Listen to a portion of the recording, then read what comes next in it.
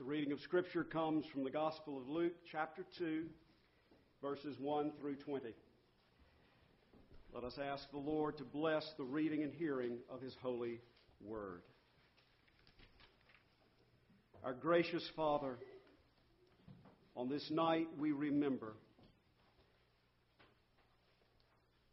that you sent your Son into the world not to condemn the world, but that the world through him might be saved.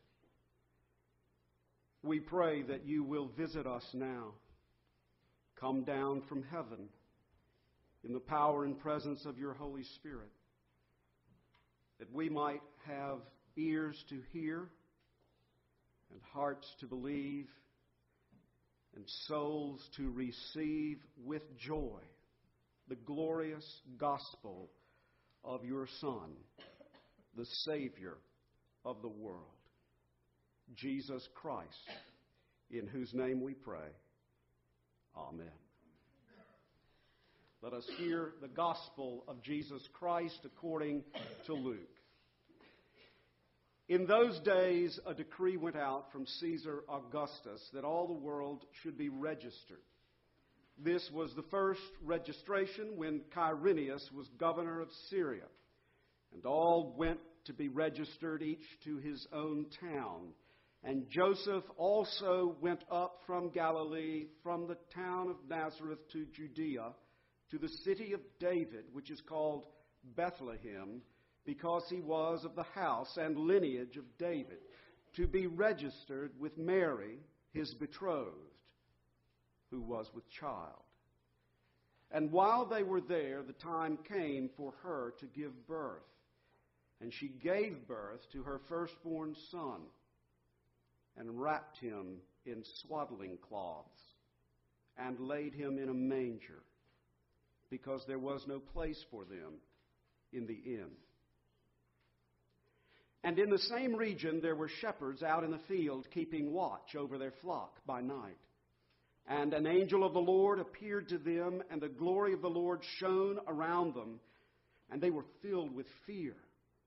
And the angel said to them, "Fear not, for behold, I bring you good news of great joy that will be for all the people. For unto you is born this day in the city of David a Savior, who is Christ the Lord. And this will be a sign for you. You will find a baby wrapped in swaddling cloths and lying in a manger." And suddenly there was with the angel a multitude of the heavenly host, praising God and saying, "Glory to God in the highest, and on earth peace among those with whom he is pleased." When the angels went away from them into heaven, the shepherds said to one another, "Let us go over to Bethlehem and see this thing that has happened, which the Lord has made known to us." And they went with haste and found Mary and Joseph and the baby lying in a manger. And when they saw it, they made known the saying that had been told them concerning this child. And all who heard it wondered at what the shepherds told them.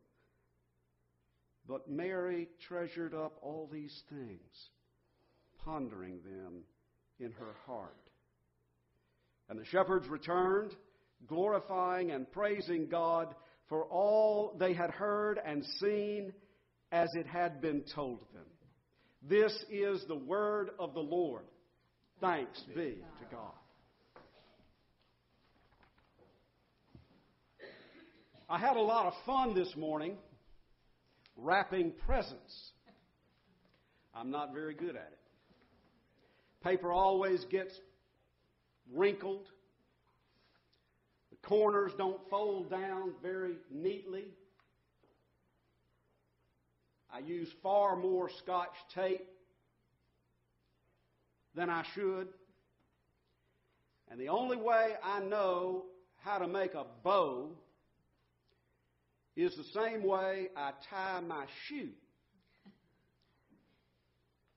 And so I really hope that the most important thing is that the present is wrapped up with love. And that the present itself really is a gift of love and received as a gift of love. Isn't that right? You just imagine for a moment what tomorrow morning might be like for you. I mean, you really hope that the gifts that you give will be happily received, don't you? I mean, there's nothing like giving a gift to someone, watching them open it, and, oh, it's nice. And it puts you in an awkward situation, doesn't it? It does, doesn't it? When you open the present, however beautifully wrapped, and, oh, gee, thanks. Well, when that happens, something has gone amiss, hasn't it? We've missed the connection. The connection between the gifts under the tree and the gift in the manger. I mean, why, after all, do we give and receive gifts at Christmas? Christmas gift giving and gift receiving, maybe we need to remember, are a reflection and a reminder and a celebration of the gift which the infinite and eternal, all-holy Creator of heaven and earth has given to us. Would you take some time tonight and tomorrow, really? Would you take some time to think more deeply about the gift that God has given to you? The gift of His beloved Son to be your Savior and your Lord. How do you and I respond to that gift? Is Jesus Christ the best of all gifts? The gift that you treasure more than any other? The one gift which you simply could not live without? Is Jesus Christ the gift which fills your heart with happiness, with joy? The gift which is just perfect, just what you wanted, just what you needed. I want to ask you tonight to consider your response to God's gift to you. Consider your response to Jesus as we think about His birth into this world. Jesus' birth itself is reported in very simple and very natural terms. She brought forth her firstborn son and wrapped him in swaddling cloths and laid him in a manger. He was born just like every other ordinary baby is born. But Luke has already told us in chapter 1 that this ordinary baby was also an extraordinary baby, conceived not by natural human power, but by the supernatural power of the Holy Spirit of God. Now, interestingly enough, the first people to learn of His birth, other than Mary and Joseph, were very, very ordinary people. They were so ordinary that Luke does not even tell us their names. They were shepherds. They had no social status, no standing, no power. They had a hard life. They lived out in the fields with the sheep. They roamed from pasture to pasture without the comforts of home, fending off predators, fighting off thieves. And although sheep were fairly important animals economically, shepherds really were not very important individuals at all. They were not nearly as sweet as the children in bathrobes that we often see in Christmas pageants. In fact, they had a rather rough reputation. But the angel of the Lord appeared to these shepherds. And the glory of the Lord shone around them. And so these ordinary people suddenly found themselves in the middle of a very extraordinary experience. Those who lived so close to the earth were receiving a message from heaven. Why? Now, why was the message, first of all, directed to these shepherds? Well, first of all, this was the announcement of the birth of the Messiah of Israel, the promised son of David, prophesied to come. King David's descendant who would establish his kingdom and sit on the throne and reign forever and ever. And King David himself, you remember, was once a shepherd. And so it was said of his descendant, the promised Messiah, that he would shepherd his flock in the strength of the Lord. So it was especially appropriate that the shepherds were the first ones to hear the message, the good news, that the shepherd of Israel had been born. Shepherds know what shepherds do. They knew what this shepherd king would do for his flock: protect, provide, lead, guide, rule, reign with faithfulness, wisdom, power, and love. These shepherds themselves needed a shepherd. So do you and I.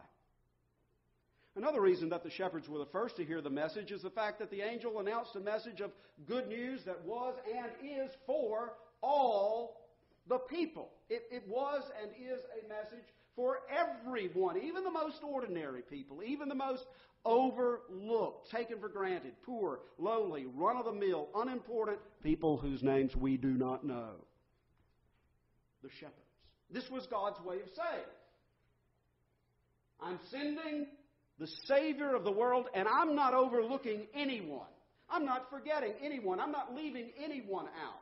I'm not favoring one class or one group of people over another. In fact, the last shall be first. The shepherds, the last and the least of the world, will be the first to hear the good news. It's an expression of the gospel itself. Once again, the ordinary comes together with the extraordinary in the experience of the shepherds. The ordinary shepherds are the first to hear the extraordinary message of the birth of the Savior. It's an illustration of the gospel. The glorious Son of God humbled himself and became man, and when he came into the world, he did so in obscurity, in humility, even poverty. That is God's way of saying that he has come into the world for us all. He has come all the way down to all of us who will see and admit our utter poverty, our nothingness before him. And therefore we may come to him. In fact, we must come to Christ. We must come in our utter poverty, helplessness, powerlessness, unimportance.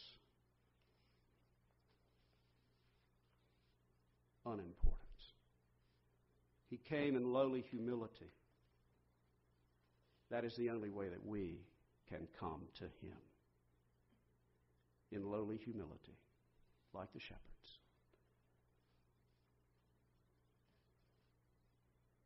Said a couple of times, we don't know the shepherds' names, but the good news is that the shepherd, the good shepherd, knows our names.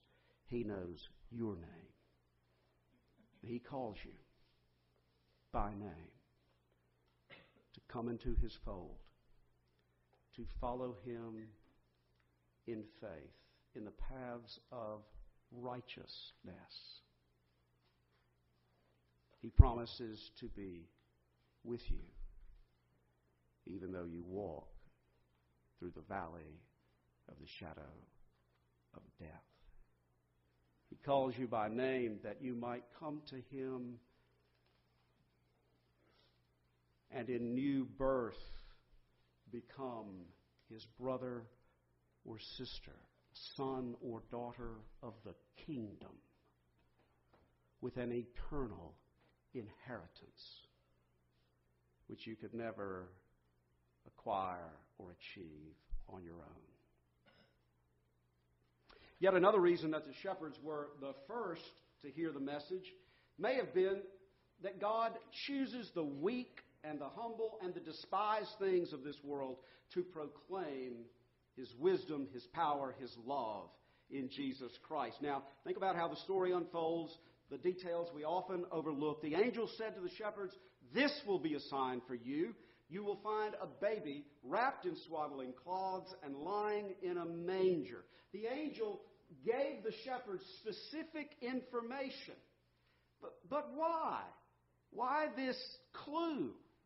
The baby wrapped in swaddling cloths, lying in a manger. Well, it was the way of the angel sending the shepherds off on this treasure hunt with this clue. Look for the Messiah in the manger. And when they found him, they made known the saying that had been told them concerning this child. Now, why is that important? It's important because, you see, the shepherds were testifying. They appeared at the manger as witnesses.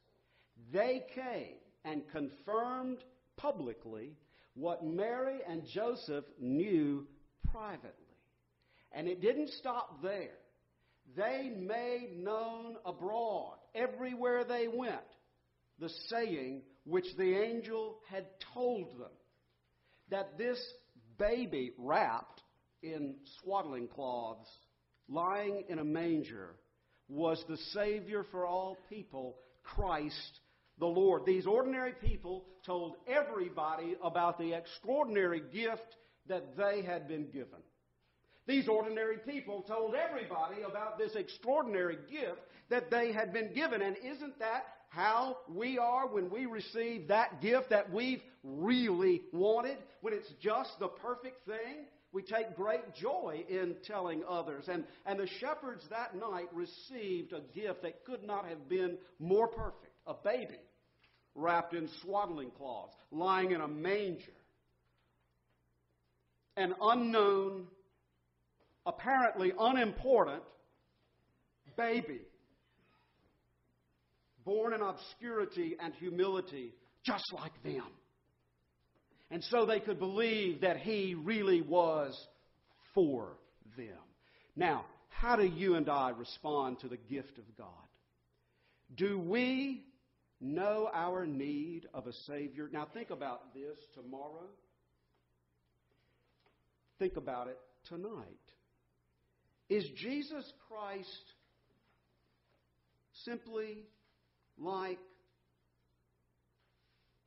another nice thing to put in the closet or the attic of your life? You know, like another nice tie, another pretty pair of earrings, another high-tech gizmo. Nice,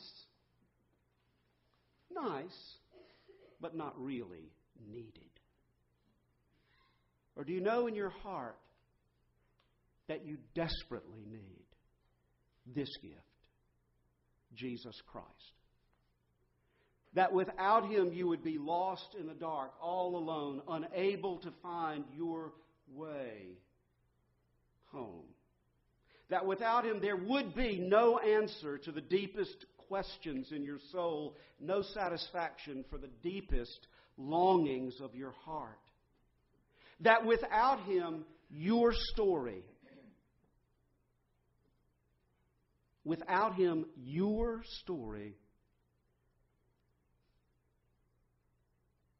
could never have a happy ending. Your pain in this world would never have resolution or redemption. and your grief in this dark and sad world would never, ever have any closure. That without Him, your sins would sink you in the sea of death. But that in Him alone, the Holy Son of God is the fullness of your salvation, the light of truth for your life, the answer to the deepest longings of your heart, the forgiveness you need, the hope you need, and the peace you need. Now, listen to this. Here it is. Here it is. All of this, your acceptance by God, your assurance of the steadfast love and faithfulness of God, your hope of glory in life everlasting, all of that is wrapped up in this gift, Jesus Christ. The love of God, which will never leave or fail us, that you and I so desperately need and need to be assured of, is wrapped up in Jesus Christ. Tomorrow we will exchange gifts with loved ones. Those gifts are but the reflections of the gift which God has given to us. We love because He first loved us. We give to one another because He first gave to us. And He gave perfect gift. Wrapped in swaddling cloths, lying in a manger, nailed to a cross, laid in a tomb, raised up in victory, coming again in glory. Everything good that we've ever really wanted and all that we've ever needed is all wrapped up in Him. As you open your gifts, open your heart and receive Him with joy. Glory to God in the highest, and on earth peace among men with whom He is pleased. Let us pray. Most gracious Heavenly Father, we thank You for the glorious gospel of Your Son, Jesus Christ. We give You thanks that for our sake and our salvation, He humbled Himself and came down from heaven to be born as one of us, to live for us, to die for us, to rise for us, and to reign for us. Grant us the grace of faith that, believing with joy, we may live for Your glory now and forever. Through Jesus Christ our Lord. Amen.